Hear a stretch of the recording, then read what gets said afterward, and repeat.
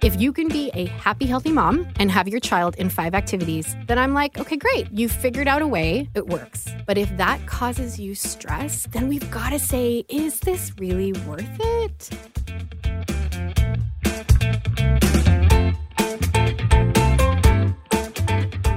This is Moms in the Middle, the podcast for busy parents who need a little help keeping their hustle in check.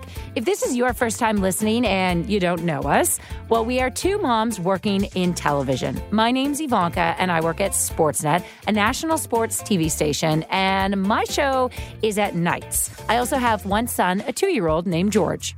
And I'm Melanie Ng. My little guy is 3 years old. His name is Josh. While Ivanka is working at night, I'm fast asleep because I've got to be up really, really early. I work on a morning show in Toronto. We're hustling to balance the work life, the mom life, and personal life. So when Mel and I meet literally in the middle of the day, it's in the middle of it all, our opinions, and in the middle of the chaos. And that's why our show is called Moms in the Middle. Get it?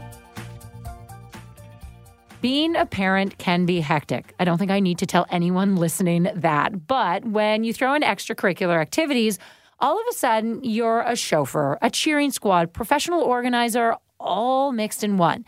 Shuttling from games to rehearsal, tutors, it can be a lot. But here's the thing. Do kids really need to be that busy? When do they just get to be kids? Or do your kids need that extra push for more in order to succeed? That is what we're talking about today on this episode of Moms in the Middle. How much is too much? Let's hear from someone who is going through the juggling act right now. Canadian tennis superstar Bianca Andreescu has had a whirlwind of a year, quickly climbing the ranks to one of the top players in the world. And she's only 18 years old. So that means she's also still in school. I caught up with both her and her dad, Niku, about their balancing act.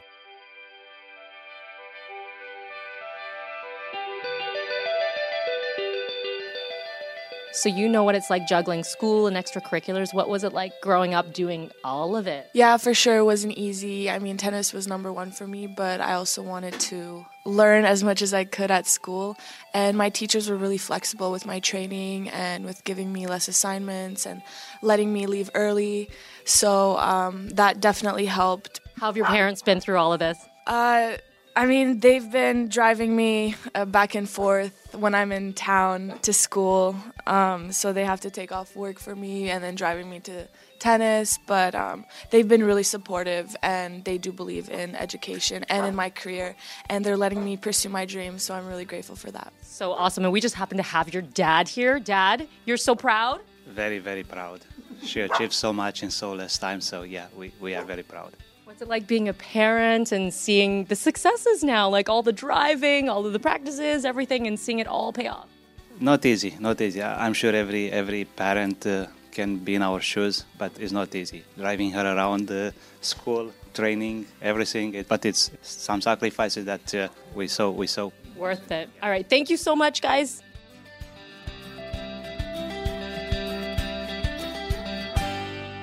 Obviously, the extra training on the courts, driving around to practice, buying equipment, it's worked out for Bianca, Niku, and her mom. But that is not for everyone. And our next guest is a strong believer in not overscheduling your children. For the last decade, Lisa Canning has run a professional interior design company and was featured on a number of shows like The Property Brothers and Marriage Under Construction. But here's the really impressive part. She's a mom of 7 kids, all under the age of 9. Lisa, all too familiar with the balancing act of trying to keep her kids happy while maintaining her sanity. She is out with a new book called The Possibility Mom that aims to help overwhelmed moms achieve their goals. Is that even possible? Thanks so much for joining us, Lisa. You're welcome. I'm so happy to be here. Okay, so you heard the interview from Bianca and her father. Your first impressions, because you're number one saying your number one position is maybe we don't overschedule, but you are smiling when you hear the Bianca interview. Yes, I really do believe that everyone, kids, moms, dads, everyone, we're called to fulfillment. And so for Bianca, clearly it's her passion and she's following her dreams. And that's where I really believe that everybody needs to go. But it can't be at the expense of our health or the expense of the relationships that matter most. So if I was sitting with Bianca and she was telling me, oh my gosh, I love this sport, but I'm exhausted all the time. I feel like I'm missing out on my childhood. I feel crummy and miserable literally all the time. I would say to her, maybe we need to re-examine and just look at how we can do this in a healthy way. And I think it's the exact same thing for moms and for kids, that if a child expresses an interest in a sport or in an instrument, that we foster that, but it can't be to the point where you as a mom are so stressed out because you are literally shuttling every single afternoon, where your evenings or your weekends are overcome and there is no peace. So I'm not saying it's not possible, but we have to then design our lives and take a really scrutinous look at what else is filling up our calendars. If we know that a certain competitive sport, for example, is going to demand a lot of our time, a lot of our Saturdays, a lot of our evenings, then how else are we getting rest? How else are we nurturing the needs of our other kids? How else are we nurturing our marriages? And just doing the normal stuff like cleaning our houses and doing the laundry and making sure that dishes get put away after dinner. There's got to be strategy if we are going to put so much of our time and emphasis in something like a competitive sport, for example. 7 kids. Yes, All ma'am. under the age of 9. Mel and I just have solos, so I'm in awe of how everything works in your household. So what is a typical day, a typical week like for your family? Okay, well, every day is different. I've got 4 kids who are in school, and then I've got 3 small kids. I have them in programs during the day, the 3 small ones that I accompany them to. And then we have a full-time nanny who helps us with so many things. Oh, my word, so many things. And so I work about 4 hours a day doing things like this, creating content, coaching moms, popping into all my Facebook groups and whatnot. And then I really do have a full stop, in a way, on myself. And it's full-on family time when my kids walk in the door at 4 p.m. And for me, it was a conscious choice because for the first 5 years of this journey, I was building this interior design career. I was in broadcast. I was working literally around the clock. And it came at too high a cost. It just came at too high a cost. My marriage was hanging on by a thread. I hardly ever saw my teeny tiny kids.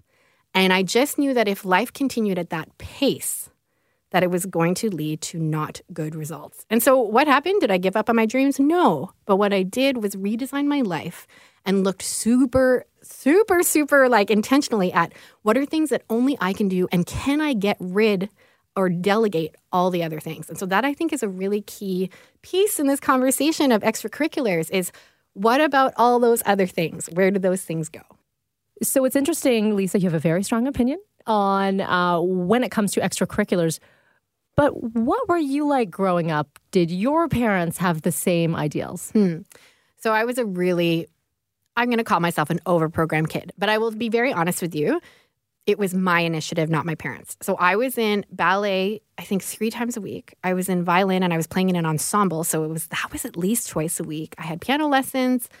And I was really involved in my church and in my community. I had cut out pieces of paper that said practice violin 4 to 4:45, like to the minute.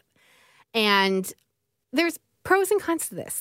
Did it give me good skills for discipline in life? 100%.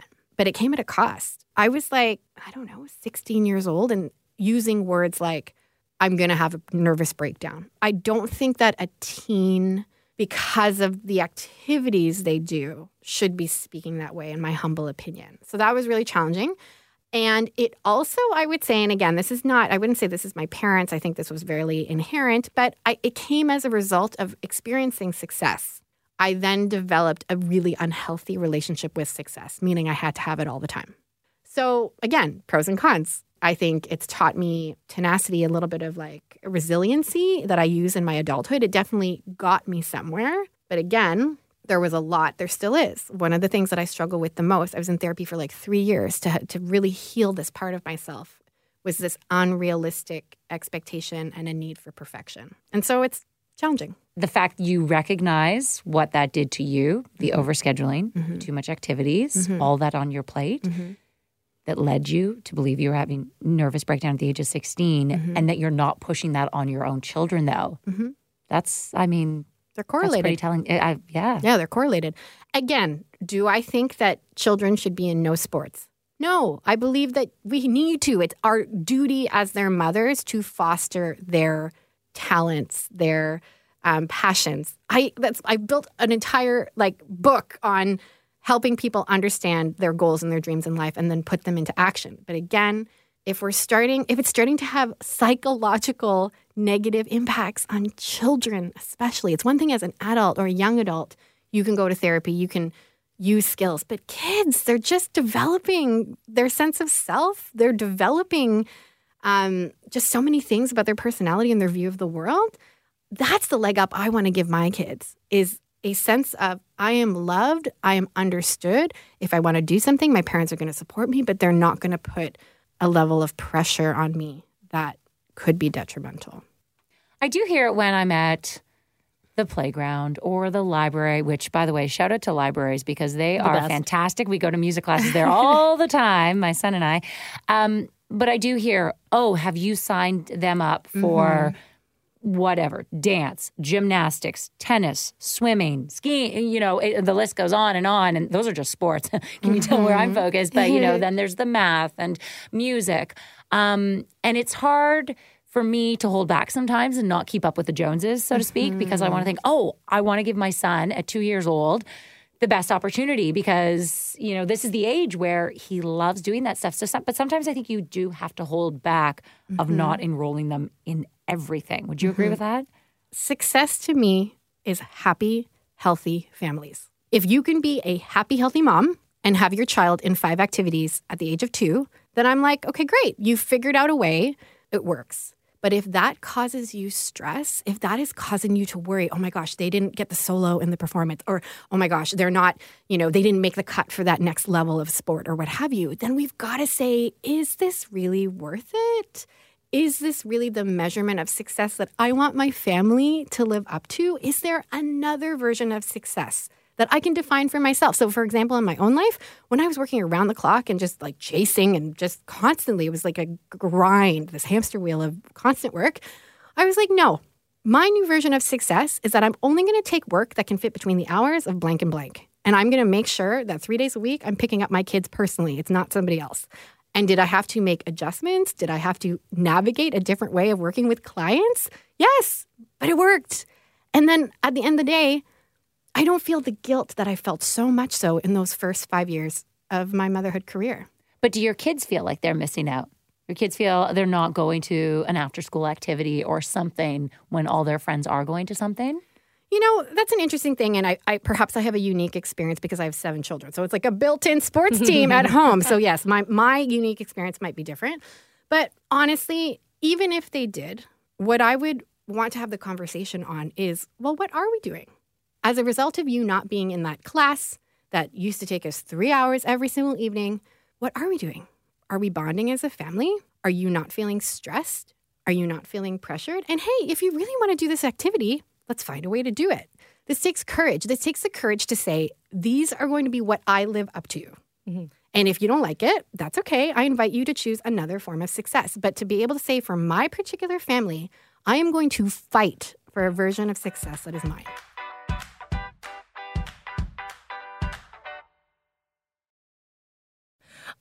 So there are a lot of parents that'll be listening saying, oh, wouldn't it be great if my kid was the next Beethoven, was the next Kawhi Leonard, Sidney Crosby? They have these dreams. Some parents, perhaps putting their dreams onto their kids. Not all parents. Is that a fear for you and a fear that you potentially see in other parents where they want their dreams lived out through their kids? Therefore, let's enroll them and do all of this and see if a star is born? I think it's an epidemic today that we have to produce and that we are judged. Our success, our worth is on what we produce. And I think that it's naive to not include our children and what they accomplish as part of that conversation. So I think that a mom, a dad, anybody just has to have a little bit of self-reflection into why am I pushing a child or why am I encouraging this experience or this activity so much? Am I doing it because I can see them flourishing and enjoying it and they've expressed an interest? Or is this maybe an unlived dream of mine or an expectation? Or am I putting on them this measurement of success that maybe isn't fair? So I just think that we have to go into these things with just a bit of self-reflection. There are so many parents who say, I want to do this with my kid, but I can't because it's expensive. We should talk about the role of expenses in this one.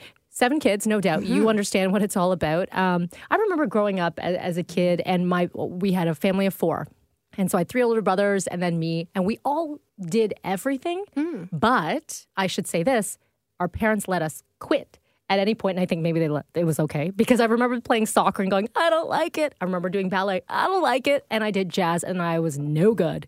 And I'm thinking back now whether or not they said, sweet, I don't have to pay for it anymore because we have 4 kids to raise. Or drive Mel around. Or drive me around. Or if it was, okay, let's let her discover. So are there ways around that, around the expenses, around the balancing that way, in understanding if your kid wants to give up another way to do something else that maybe isn't as expensive? Or, you kind of alluded to that in finding something else. I think we live in a really interesting time where the internet has provided so many options. I was actually just talking to a group of moms today in a training where a piano teacher was like, what if I did piano lessons via Zoom, literally from home? She doesn't have to clean up her house for students to come to her. She's not stressed about that. And then the mom is not chauffeuring her kid around. Like, literally, I was talking about this today. That is a different way of doing things where the cost can be reduced and nobody's driving anyone around. You're still getting the instruction. Yes, it might not be one-on-one, and there are amazing things about one-on-one. We're doing this interview one-on-one. I love that we're one-on-one. I'm not saying that the internet replaces one-on-one interaction, but there are ways that if you want it bad enough, and again, you're fighting for that version of success that is yours, you will make it happen. See, I had the opposite childhood as Mel in that my parents made me stick with it. I had to do something. If I picked it up, it was like a book. You have to finish it until the very end, which is such a terrible thing sometimes when it's a terrible book. But piano, for example, picked it up at the age of 4, and practicing was the worst. And I hated it so much. Recitals were fine, but I hated to practice. And my parents made me do it. And I ended up, Royal Conservatory, grade A. I ended up teaching for a couple years. And I love it. And I don't play obviously as much anymore. We don't own a piano, but when I go to my parents' house and, I'll sit down with my son or I'll start to play away. And it's great. And I'm thankful that they did push me into that and they made me stick with it, because if it were up to me as a 9-year-old, as a 10-year-old, whatever age, yeah, I would have quit, because I also think our kids, this is my opinion. This is, no judgment here, need that push sometimes, right? Like they need to be told what to do because you do know better. You have the experience. And I remember at my school, we used to have cadets, like, Army cadets. And I desperately wanted to do it because my friends were joining. And my parents said, no, because you're going to hate it. And I was like, no, I'm not. I'm going to love it so much. And thank goodness I listened to them, or they didn't let me do it, because sure enough, in a couple months, all my friends hated it and wanted to quit. So my parents had the experience. But we love you, cadets. We love you. Yeah, that was just me. But there are times when the tough get going and the going get tough, or whatever that saying is, where you do have to give your kids an extra push to do something, right? Yeah, I definitely don't disagree.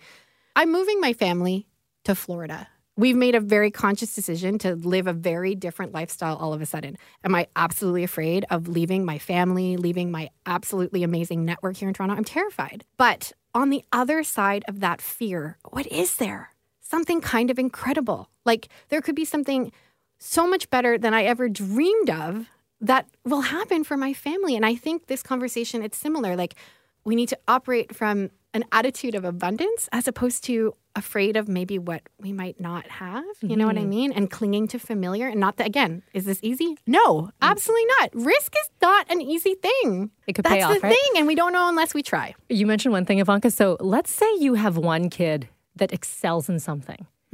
You want to shuttle them around. You want to nurture it. You want to grow it. But then you've got a kid who's the tag along. And has to sort of see their sibling succeed. And you've got 7. Have you experienced this where one kid is doing something and the other kid either isn't there or wants to do it or kind of just has to live through what their siblings are doing and has to sacrifice? Yeah, I've definitely been blessed with kids with various ability levels, various interests. And so what I would say is we collectively support each other as a family. So if one kid is into something, it's like we are going to cheer that person on. And coming alongside to this activity is a part of cheering that person on. The other thing I'm going to say, and this might be somewhat controversial, do we have to do everything together? One thing that took us a really long time to learn, me and my husband, was just like, can we just divide and conquer sometimes? And that's okay. Do you think that's a controversial question? In a lot of moms I coach, there's sometimes an ideal they've placed on whatever activity, whether it be, I want to go to church as a family every single Sunday and it's like a non-negotiable and we have to go all together and we all have to enjoy it. Or like, I grew up having a Friday night evening meal. Everyone sits at the table. It is civilized and like everyone stays, all children. Like all I'm saying is that I think my experience is that sometimes you make an image or an idol out of something. Okay, we're gonna be a hockey family, and that means we do blank, blank, and blank. And if we don't do blank, blank, and blank, it's imperfect and wrong. And I failed as a hockey mom. No. What if it's like amazing that your husband and your son get to go and nurture that time together and build that relationship while you and other kids or whatever are going and doing something that they want to do? Again, is it always possible? Sometimes no. Like, do we all sometimes have to go along or what have you? But can we think outside the box? Again, I use this all the time. Like, what is possible? Like, what else is a version of success? And we don't necessarily have to make an idol out of an activity. I was just going to say, what's interesting is that you can develop different relationships with your different kids. When, let's just say, you take the one kid to hockey, the other one says, I'm going to take you to art, or I'm just going to take you on a one-on-one date, and we're just going to have a day. So it is interesting. And then you swap out the dynamic, right? It's like my one daughter, she does tutoring twice a week. And honestly, at first I was like, ugh, tutoring. Like, I was kind of like, great, we have to be somewhere at a certain time. But I now crave it. I love the drive, just her and I. Sometimes I'll bring another child, and then we will have one-on-one time in that little pocket when she's at her tutoring program. So there's definitely a beautiful benefit of these activities, especially the time in the car. I can't remember who I heard say this. It was a parenting expert, but just so many transformative conversations can happen in the car because it's focused. There's not as much pressure. You're driving. It's not like, you're kind of sitting beside each other, but you're not looking at each other. Like, it can actually be a really trustworthy place to have sometimes very serious conversations. I love it. Lisa, thank you so much for joining us. Definitely some food for thought. And every family's different, I think, is what we've come up with. But it comes down to the happiness for both parents and children. Yeah. And good luck with your move to Florida. Oh, thank you. We'll come visit in the winter. Please do.